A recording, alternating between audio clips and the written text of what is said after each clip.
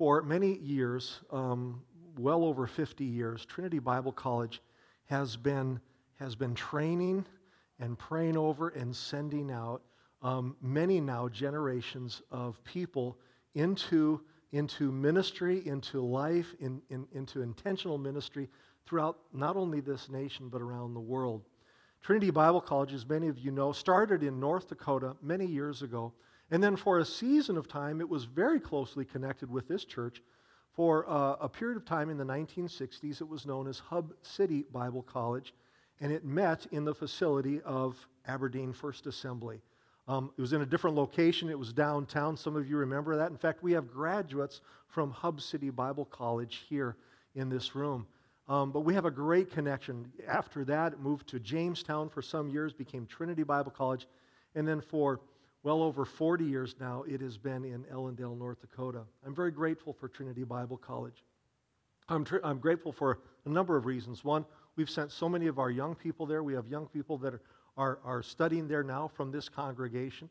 We have also been greatly blessed by Trinity Bible College in the sense that I got to thinking all of our staff members in the last 20 years, any staff member that we have brought on has been a graduate of Trinity Bible College. And so we've been blessed. Our people are being blessed right now in this community. And so, again, it has been this very close connection. Well, all of that to introduce our guest this morning. One of the things that we also do before I introduce our guest is every month we support Trinity Bible College. We regard it as a part of our mission field. And so when you give to World Ministries there on your envelope, when you give to missions, a part of that goes to what we want to see God doing, what is happening and what God desires to do even more so at Trinity Bible College. The president of Trinity Bible College is Paul Alexander. Paul and his wife Carol Alexander are here this morning, and they are great gifts to us. I was wrong. I was thinking that they had finished 4 years and were going into their 5th year. I was off by a year. The Alexanders, about more than 5 years ago now, 6 years ago, were directed by the Lord to come here and lead this great institution. And now, having completed 5 years, going into their 6th year of great leadership. It's been my privilege for many years that I've been here to be a part of Trinity on the board. And in that capacity, I worked with three of the presidents.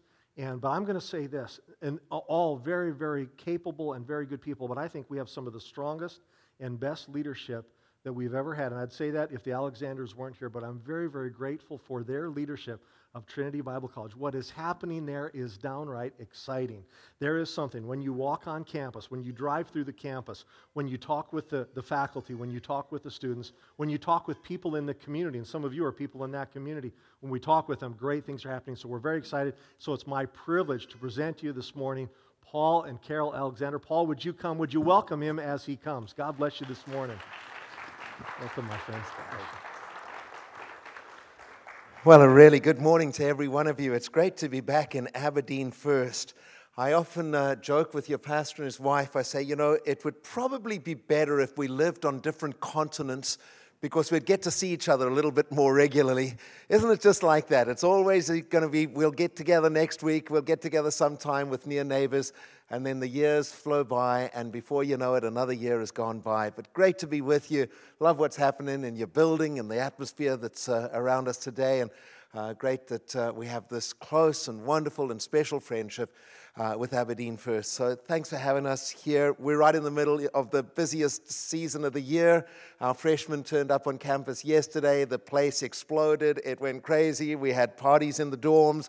Carol and I bunkered down, and we remind how old we're really getting. But and then today and tomorrow, the rest of the team turn up, and our graduate school kicks off tomorrow. I'll tell you a little bit more about that in just a while. So we want to do 3 things today. I really want to introduce my wife, Carol, to you.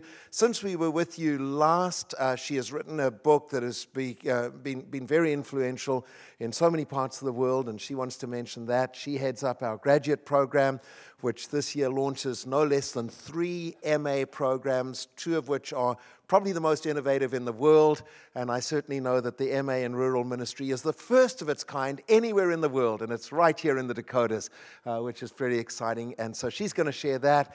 Then I'm going to come back and we'll share a few little visuals with you. I've got a big announcement about this coming week that we'd love you to take note of. And then if you're up to it and you'll say a good few wonderful Pentecostal amens, we're going to get into God's Word a little bit together as well. So great to be with you this morning, and I'm going to ask Carol to come and share with you. Good morning. It's wonderful to be with you and to just sense God's wonderful presence during this worship. And just feel family, just feel totally at home in your lovely fellowship this morning. So thank you for having us. We just bring great report from Trinity. God is doing amazing things. And just thrilled and excited that we have a part of investing in the next generation and believe that God is going to do something very phenomenal through Trinity and our other schools in the years to come. Since I was last with you, I wrote a book called Wild Hope. I got the title in North Dakota. We were driving one day and the roads were very quiet, and Paul and I were sitting in the car speaking, and suddenly we saw a huge flock of wild geese flying towards the tundra. And I looked at Paul and I said, isn't it exciting when we see geese, because we know that spring is on the way. And that always fills you with this hope, a new season is coming. And from that I got the title Wild Hope. And that really absolutely tells what our life is all about, what our lives have been about, this incredible hope, this wild hope. And it's not hope in the sense of, I wish, I hope, but it probably won't happen in the worldly sense, but more in the sense of Hebrews 11, verse 1, where it says, now faith is the substance of things hoped for, the evidence of things not seen. And that's what our lives have been. Our lives have been filled with challenge, and yet we've seen wild hope in the midst of some of the most challenging circumstances of our lives. So my book starts with me. It's a memoir. I tell stories of my life, obviously not my whole life, but stories from my childhood. And it starts off with me as a 13-year-old girl living in South Africa. I'm hanging washing on the line with my mom. We are not a Christ-following family, but I hear God speak to me.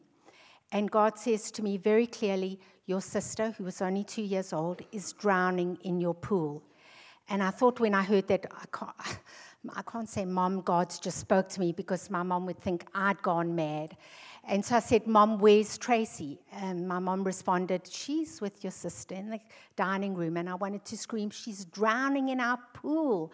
So I ran off to the dining room just to check with my older sister, ran back out, said, Mom, she's not in the dining room. And at that point, my mom took off at lightning speed towards the swimming pool and came out with this limp body of my 2-year-old sister. The rest of the story is in the book of an amazing God intervention, a God moment, and how God used that experience to bring our family to a knowledge of Jesus, and how he just opened up our lives and showed us who this beautiful Jesus that we've been speaking about this morning, this amazing Jesus, came into a little family, an insignificant little family's lives, and turned our lives upside down, and we found him in all his beauty and all his wonder and all his magnificence.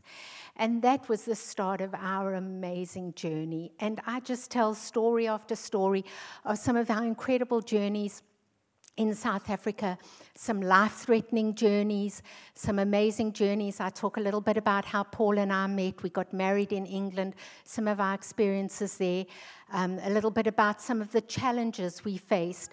And then, of course, one of the stories I tell in quite detail from a mother's perspective is a story, I think we've mentioned it to you before, of when our son had a really terrible motor accident and dead at the scene of the accident. He was a G3, and how that amazing journey with the Lord and with our son going into ICU, being in ICU for 28 days, being told every single day that he would not make it, that he would die, and that incredible journey as a family, and how God planted a little seed of wild hope in our hearts.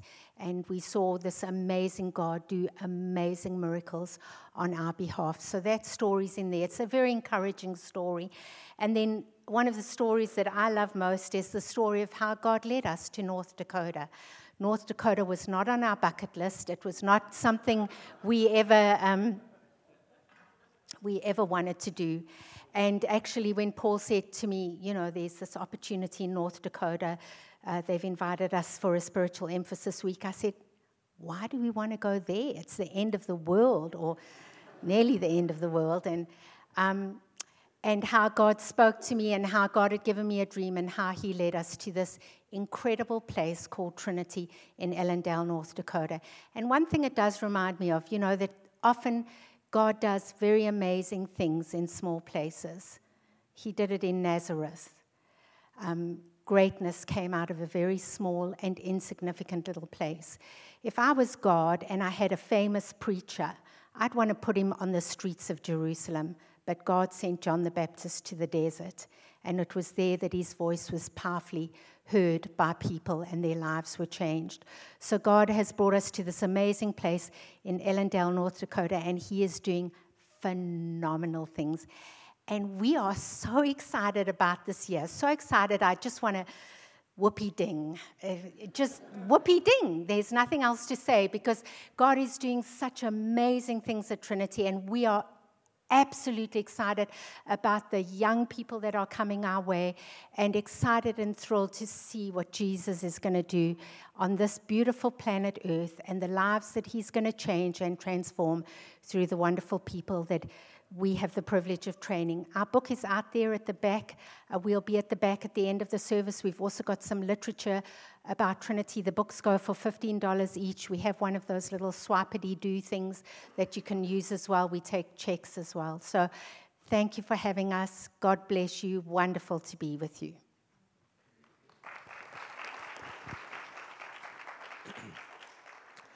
What's the old saying? So little time, so much to do. But we've got a little visual. Let's get started with that, and then I'll give you a few little updates about what's happening at Trinity. It's only about 30 seconds.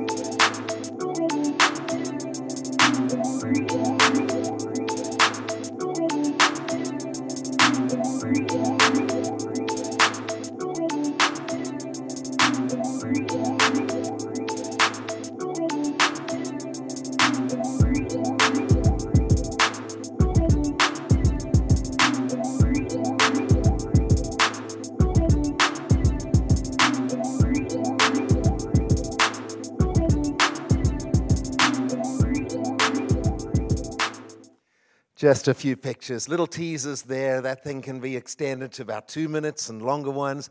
But just a brief update. We haven't been with you for over a year. It's been a remarkable year. Just over a year ago, we had the privilege of opening our brand new prayer and teaching center, a $2.5 million project. It is state-of-the-art. It is beautiful. It is amazing. It's right in the heart of our campus, and that was a very deliberate thing. We wanted prayer to be right at the heart of our campus, and the good news is that all of that was paid for before we had even finished, and it's been a great improvement. For those of you who know our campus, there was quite a distance between several of the buildings, and this building now knits them all together. And so you can literally go from the field house right at the back all the way through our Student Life Center, and it's all integrated. And when it's about minus 18 below, that's really, really nice. So a beautiful building there. Please be in prayer for us. This week, I will be signing a $2 million project, a $2 million proposal. And for those of you who have been on our campus, beautiful, majestic old Davidson Hall, a little over 3 years ago, we began to work on deferred maintenance there, put on a new roof. We began to gut it right back to the studs, and We put in about 6,000 feet of new copper piping. We ran a whole new HVAC system. We put in 4 miles of data cabling, new sprinkler system, new plumbing, the whole deal. And we did so as money was available. And then sometimes money runs out. And it's been sitting there. And day by day, I've pointed my finger at it. And I've declared that it will soon be done. It'll be complete. And I don't like incomplete projects. And I don't like it when things are not looking good, because we are stewards of what God's given us. And so we've been praying about that, and in an amazing series of wonderful miracles, too long to share with you. Funds have been made available, and so we hope to start work in about 2 weeks' time, which will completely finish that building, put in an elevator, join it into our existing buildings, and give us the most amazing 21st century, state-of-the-art central administration building to accommodate the kind of growth that's going on. So I just hope you get the sense. This is good news. It's exciting. It's wonderful that's going on. But it would all be a nonsense to have great buildings if they weren't packed with passionate men and women who are preparing for God's work. And so this year again, our Pack Your Bags program, which is sort of one of a kind. I don't know anywhere else. I speak to presidents all over the country, and they envy us. Don't know how we've pulled it off, but we've done it. And so I think our Pack Your Bags team, which is a pre-college but 4-credit program that takes students all around the world. They start out with a life skills program. They go off to South Africa and they serve in after-school daycare and go out with home-based AIDS care workers and come back totally transformed and come into a Bible phase and then go off to Jerusalem and Israel, and they kayak on the Jordan River and they do a Jeep safari up the Golan Heights. And who wouldn't want to start out your college career with those kind of experiences? And I think there are 23 in that program this year, our biggest group ever. And then, as we've shared on the other end, we've been able to introduce some of the most innovative graduate programs I know anywhere in the world. In fact, when we introduced our MA in Global Theology, I received phone calls from leading academics around the world saying, "How did you manage to do that? We would have liked to have done it first." And I said, "Well, too bad, so sad. We did it first, and we're in Ellendale, North Dakota." So we have a great cohort of students coming in to do that. We teach that on 4 continents around the world, and very, very innovative. And the other good news, and something that should be near and dear to your hearts, is we are the first college or university anywhere in the world to offer an MA in rural ministry. And we start that tomorrow as well. We have our first cohort in South Africa, another global cohort starting to develop. And in between that, a very dynamic, amazing set of majors that are available and more being added all of the time. So good news stuff, and hope you celebrate with us. I said to you I have an announcement. And here it is. Every year in the first week of school, it coincides with one of our graduate school intensives. We go far and wide around the world to try to recruit a global scholar whose area of expertise is just right where we're living, stuff that's important for us to know, but brings an emphasis from a background of very significant and intense learning. Somebody approached me and spoke to me about a person who I've known for years, but in that time, this person has become an eminent professor at Fuller Theological Seminary, holds a very high position in the University of Helsinki in Finland, and is a global scholar of incredible note. Literally is probably the most prolific theological, systematic theologian in the Pentecostal world today. And they mentioned his name, said, "Do you think there's any way you could get him to come to Trinity?" And my initial reaction was, no, that's not even a possibility. But because it's in my nature to try and take on the impossible in Jesus' name, I thought I would put the word out there. So I got in touch with him, a good friend from many, many years. Here's his name. His name is Veli-Matti Karkkainen, or Karkkainen. I try and say that often after 2 strong coffees. But Veli-Matti is a very prolific author, highly, highly regarded scholar, has a very senior position in probably one of the most prestigious seminaries in our nation, Fuller Theological Seminary. Best of all, he's a passionate Pentecostal, loves Jesus with all of his heart, and has become very involved in recent years on writing about a Christ-honoring response to the Islamic issues that we face in our global world. Militant Islam and the issues that spring out of that. And so on Thursday evening this week, just a few miles down the road, we offer the Herman G. Johnson public lecture. This will be our 4th year in a row that we've done it. It's followed by some refreshments, but it will be Dr. Veli Marty Karkinen speaking on a Christ-honoring response to global Islam. And I would love to give you a personal invite to come on out and be with us on Thursday evening. It'll be inspiring. It'll be informed. You will be in the company of one of the most prominent professors in the theological world today, and you will love being with him. You'll share with some of our students. You'll see some of the new buildings, and we'll even throw in a cupcake and coffee at the end. So 7 p.m. Thursday evening in the chapel at Trinity. We would love to have you out there. I know you'll be really blessed by it. So that's all introductory stuff. I'm watching the time. Your pastor and his wife have offered to take us out for lunch. That's clever. It highly incentivizes the preacher to get done. And so if you are a little bit worried that the rest is going to be long-winded, I have got that invite clearly in my mind. But I do have something that I want to say, if that's okay with you. We're getting on okay? You know, I haven't quite picked up the Dakota accent, but I'm getting there. You betcha. Ephesians chapter 5 is the chapter that I want to base some thoughts on today. Ephesians chapter 5, and I want to pick it up in Ephesians 5. Verse 15 is what I'd like to pick up. I have it in my Bible here, so let me read it. If you don't have your Bible, listen carefully and follow along. This is being written by an aged man who's journeyed the world. He's seen a lot. He has suffered for Christ. He has written much. He's had incredible spiritual experiences. He has healed the sick. He's raised the dead. He's got a pretty good resume. And he writes to people that he cares very deeply about. That's pretty much what happens every time you come to church. You might have had good experience, bad experience, indifferent experience, but let me tell you, when you come to church, 99% of the time, people are going to speak to you because they really care about you. And they want you to do well. They want your families to do well. They want your lives to be orderly and functional.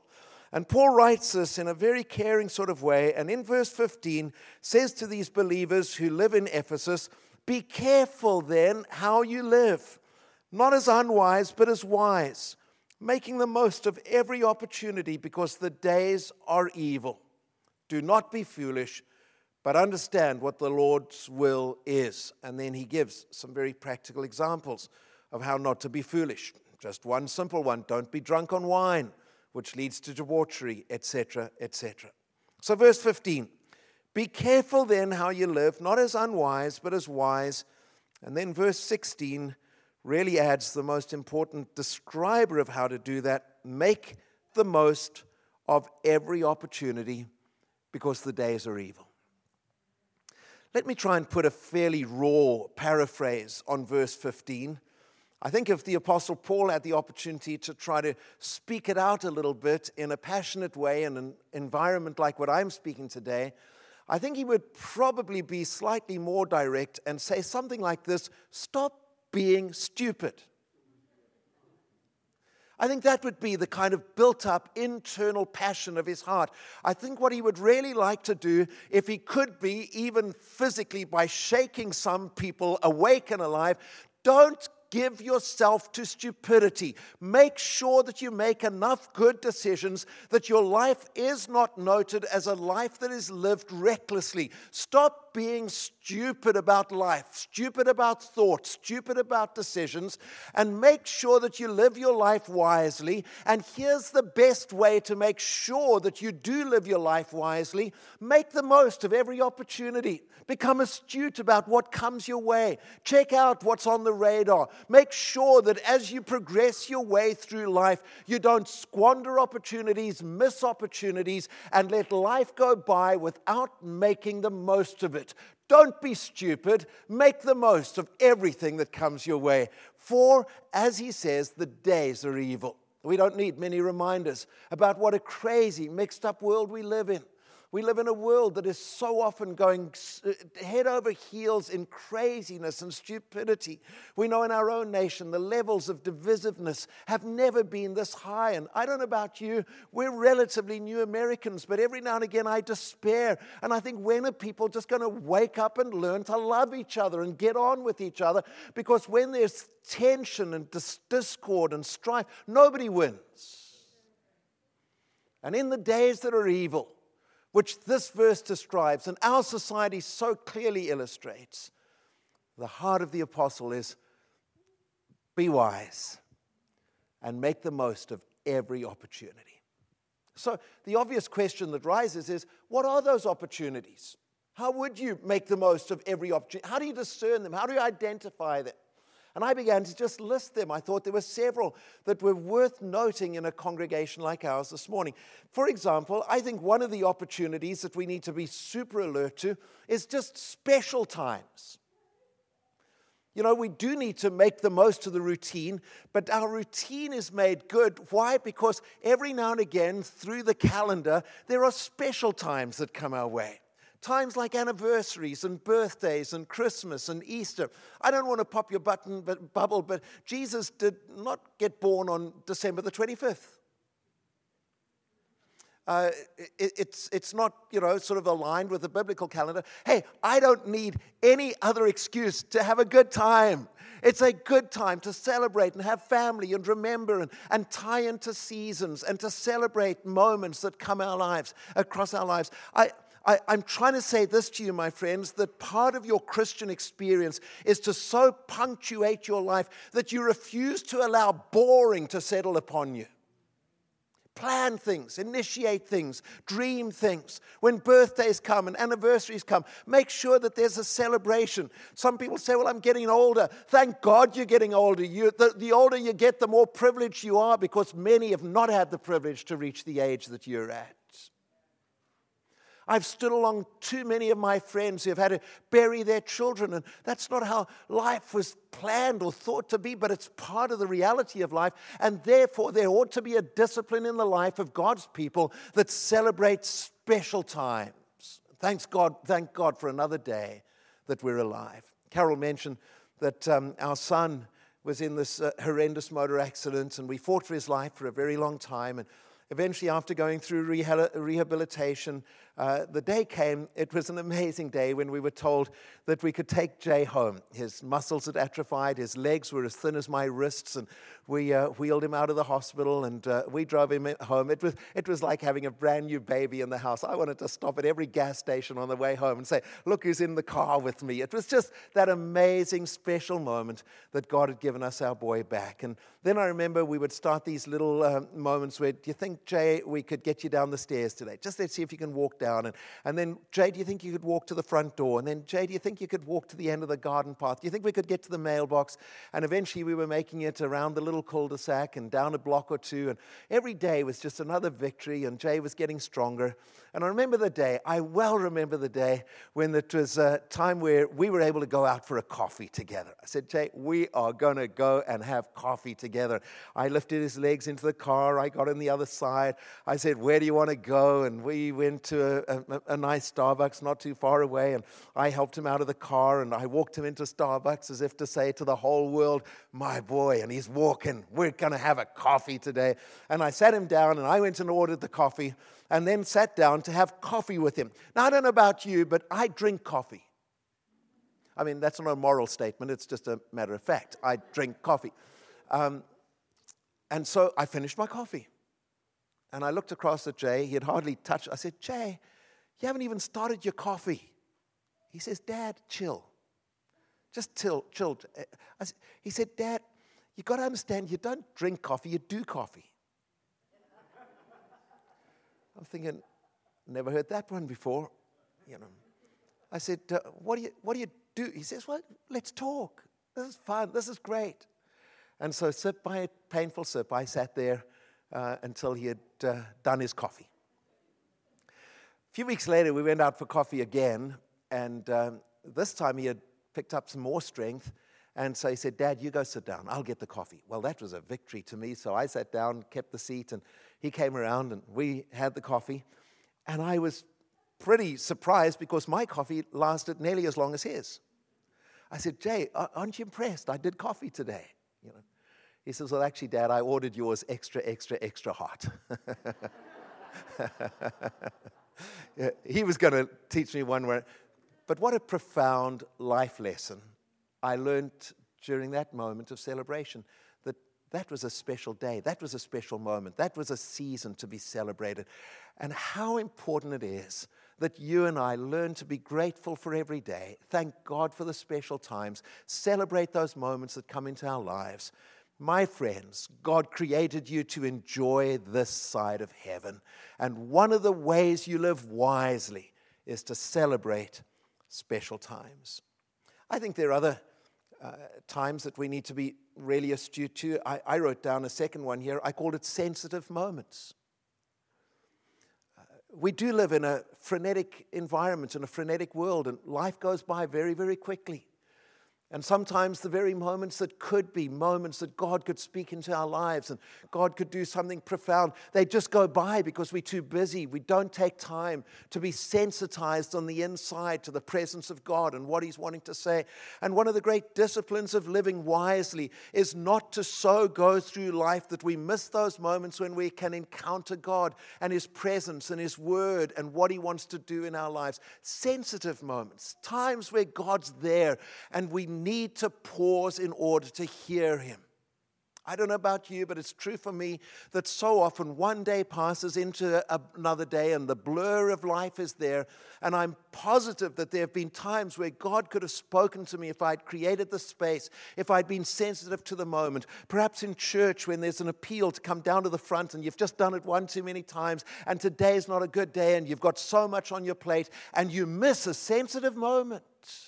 I think one of the great disciplines of wise living is to be able to always create enough capacity in our busyness to encounter God in sensitive moments, moments that are special when only He can speak to us. Years ago, we were leading a school in South Africa, and we were expanding and growing and desperately needed new buildings. And I remember calling my leadership team together. I had a well-practiced speech. I tend to do this when I've got to make a point. I practice a speech. I walk up and down. I try and get the language right. And so my speech was something silly like, if you want to buy shoes, you go to a shoe shop, right? They nodded their heads. Where's this going? I said, if you want to buy a shirt, you go to a shirt shop, right? They nodded their heads. I said, we need money. Do you think there's such a thing as a money shop? And they weren't quite sure where I was heading. I said, there is a money shop. It's called a bank. That's what a bank is. It's a money shop. You just pay, and the interest is called profit. And so I said, I'm off to preach in Germany and in France, and we desperately need this. I'm asking as a team, would you go to the money shop and buy some money while I'm away? And it didn't go down very well. And so I started to complain and argue and complain to the Lord that He had caused me to work with a faithless bunch of people. And I told the Lord exactly my feelings. And so that afternoon, I decided I was going to have a bad afternoon and a grumpy day. And fortunately, I'm normally able to do that behind closed doors, and I don't bleed over others. But I'm sitting in my office. The door flies open, and in comes this blaze of blonde hair, and Carol's breathless. No knock on the door, no respect for the man of God, nothing of that, you know. And she comes flying into my office, and between breaths, Paul, God has just spoken to me. God has just spoken to me. I said, that's nice, darling, sit down. And she began to read out of the book of Isaiah, how God would break through bars of bronze and gates of bronze and bars of iron, and give secrets stored, treasures stored in secret places. Around Isaiah 41, 42. I said, that's a lovely scripture. She said, no, God spoke it to me. She had gone home. She had seen my disappointment. She had knelt at the base of our bed. And God had dropped into that sensitive moment a word from heaven. And I said, so what does it mean? And she got her eyes all bright. She says, money. I said, get behind me, you carnal woman. And, well, I thought it anyway. If you know my wife, that probably wasn't the wisest thing to say. But she said, Paul, I really believe that God wants to meet some needs, provide financially, and that there are treasures stored in secret places. And She has this persuasive way about her, and she persuaded me, so much so that that same afternoon, we took our team into a classroom. There was a whiteboard. We wrote the scripture, and we shared what God had said in that sensitive moment. I got on a plane the next day, flew all the way to Germany and the east of France, and as I got off the plane, somebody said to me, "A friend of yours wants to see you." I said, "Look, I've just got off an intercontinental flight. I at least need to splash water in my face." So they said, "That's all you got time to do." And I did that and went off and had a meal with this prominent Christian leader, and he asked how things were going, and I was optimistic because things were going really well. And I'll never forget, at the end of the meal, he sort of dabbed his mouth. He says, "God has just spoken to me." I said, "Oh, that's nice." And he said, "He's told me to sow a seed in your ministry." I said, "Oh, that's nice." And my faith level at the moment was maybe, just maybe, I'll get half of my air ticket paid before I even start, because in those days, you used to go and preach in those churches and pay for the privilege of doing so. And he said, "Let's go back to the office." We went back to the office, and he began to share how they had a major project, and God had told him that if he sowed into our work, God would make that. My faith level, I thought maybe my whole ticket will be paid out of this. I mean, I was getting excited. And he finally made some calls, spoke in German. I understood little of it. And then he gave me a check. And of course, I'd been to Bible college in England, discreet, stiff, upper lip kind of thing. So I folded it and I put it in my top pocket. That's discreet, and then of course you feel a real urge to run to the restroom. But so he says, no, you've got to read it. I said, "Really?" He said, "Wait, I'm going to call my wife." His wife came in from next door, and I pulled out this check, and these zeros ran all the way almost off the page. Biggest check I've ever seen in my life. Here's what's interesting. It was to the penny, by the time we went through an exchange of currencies, exactly what I'd asked my team to go and buy from the money shop the few days before. Isn't that amazing? I'll tell you where that all happened, friends. It was transpiring in heaven. But someone had a sensitive moment that they took moments to engage with. Who knows what God wants to whisper in your soul? Speak into your heart. Bring alive something that's not been alive for a very long time. Sensitive moments. I'm going to rush through the last two because I think you're getting the idea of what I'm trying to emphasize.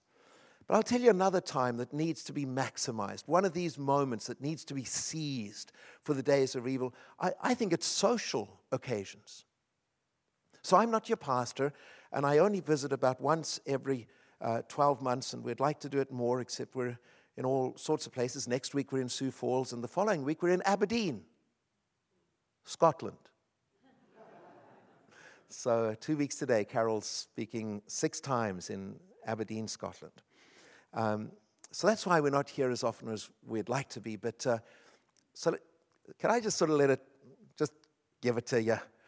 Do you know, a very significant part of your life in this church is not just sitting in these beautiful pews, in this beautifully restored building, but it's actually sharing in small groups, coffee, social events, service opportunities.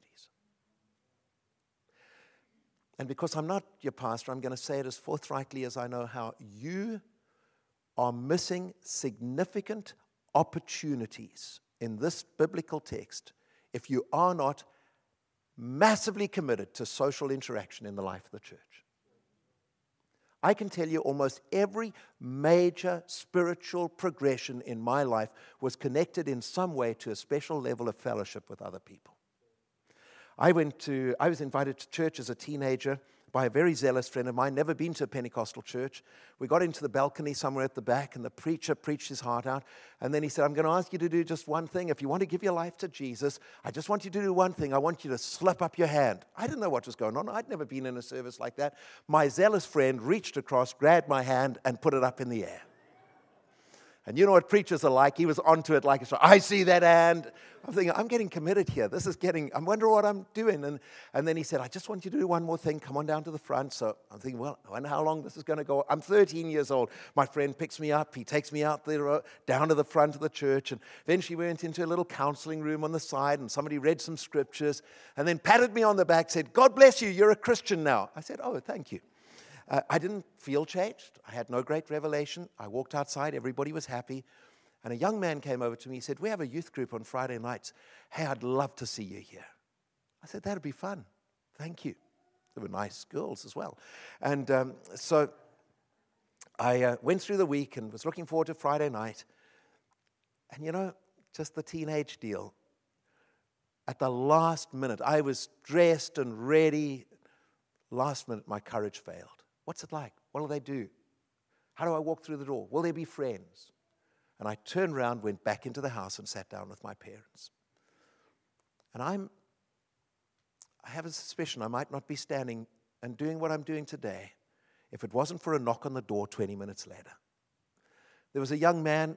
I opened the door. I knew it was a young man who had invited me the week before. He said, I thought you'd come into youth group. I said, yeah, I was. He said, it's still not too late. He said, you ready to go? I turned to my folks. I said, I'm ready to go. I'm really dating myself now. He had a little mini minor Cooper S. You know, we've got minis today, but they're made by BMW, and they're not nearly as good as the 1970s versions were. And I'm really dating myself. It had fur on the dashboard.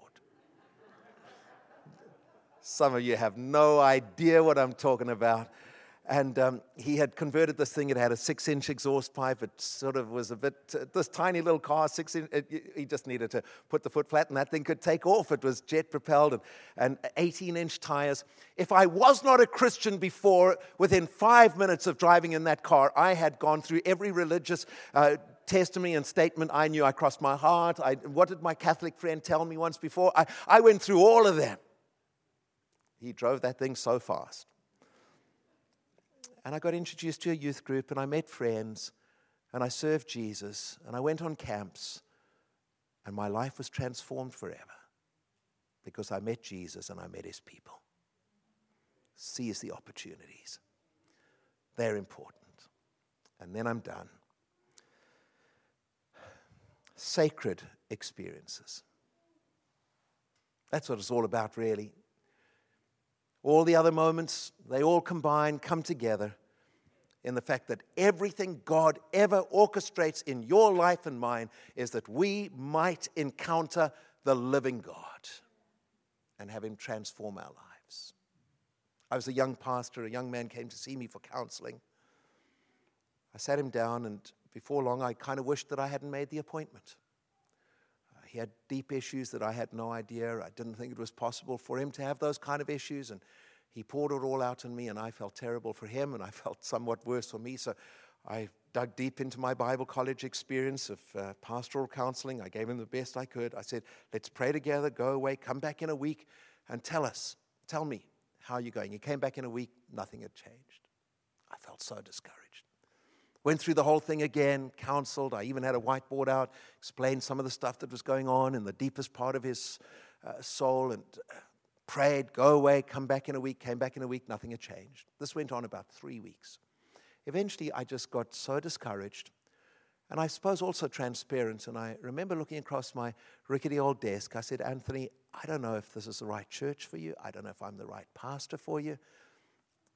I just don't seem to be having any success in helping you. Maybe there are people who can help you more. He said, yeah, maybe. And his head hung down. It was a horrible moment. He got up, I'll never forget, slumped shoulders, began to make his way to the corner of my office where the door was. I was feeling a total failure as a young pastor. And in that moment, I encountered God. You know how you can dream, and you dream 1,000 thoughts in a matter of about 5 seconds? That's how your brain works. I had that same thing while I was alive, but every major benediction of the Scripture began to flow through my brain. The promises of God, the goodness of God, the fact that He is committed to us. He has a hope and a future for us to make us the head and not the tail. As we go out, as we come in, we would be blessed. I heard all of those benedictions shoot through my mind in seconds. I stood to my full height. I reached out across the room and said, "Anthony, stop." I remember he jumped. He got a fright. Turned around. I said, "Come nearer." I looked right into his eyes. And out of that God moment, that sacred moment, that revelatory moment, I began to quote scriptures that I didn't even know I knew. Those little lines and precepts laid into us over years. And I began to say, "The Lord bless you and keep you. The Lord make His face to shine upon you. The Lord be gracious to you and give you peace. The Lord lift up the light of His countenance upon you." I began to share with him how underneath are the everlasting arms. God's commitment to us is to sustain us and keep us. This great God, Father, Son, and Holy Spirit, surrounding us with grace upon grace. And I found myself going through all of these promises, leading up to perhaps the greatest benediction in all of the Scripture. Any idea what it is? I'll tell you what it is.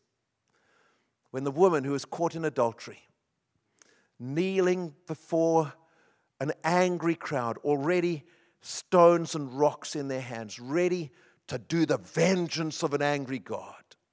I can imagine her cowering, terrified. And then they asked Jesus, "What do we do?" Testing him. And in profound divine wisdom, he says, "The law is the law.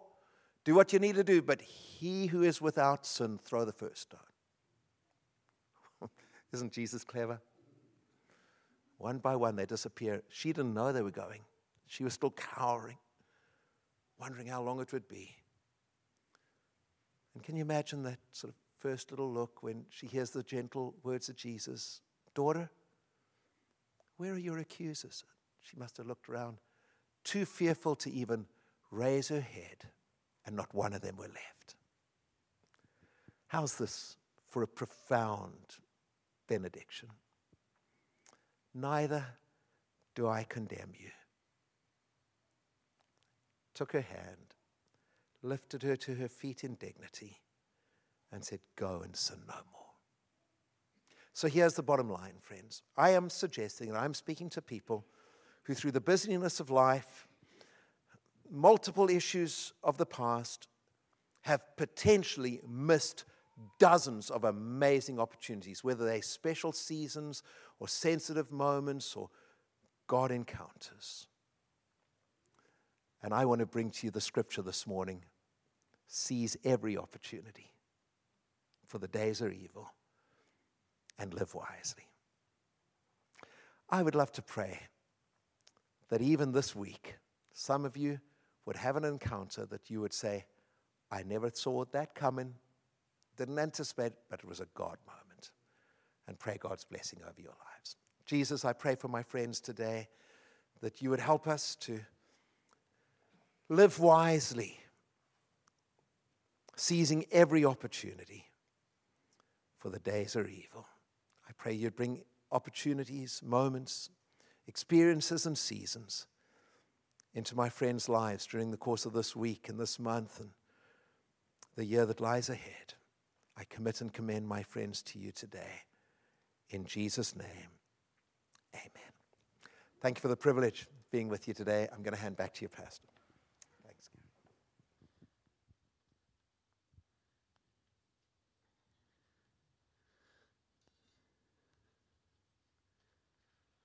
In just a few moments, we're going to come back to what my brother just shared, because I believe that God desires to do something beyond even what has happened to this point. Before we do that, though, and have that time of ministry, I want to give you the opportunity to minister. I'm going to ask the ushers if they'll go ahead and step forward at this time. This morning, we have not yet received an offering. We want to receive an offering for our guest, and not for our guest, but for the ministry of Trinity Bible College. As I shared earlier, this is a ministry that we have partnered with for many, many years, gladly, willingly. Why? Because it's a tremendous investment that we see God changing lives around the world. We regard this as a part of our missions ministry because they're raising up and training and now more than ever before, I think affecting people through the power of God who will then go out and affect change in this world. So this morning we want to receive an offering. We are privileged to take part in this. We'll just give you a moment to prepare that. If you're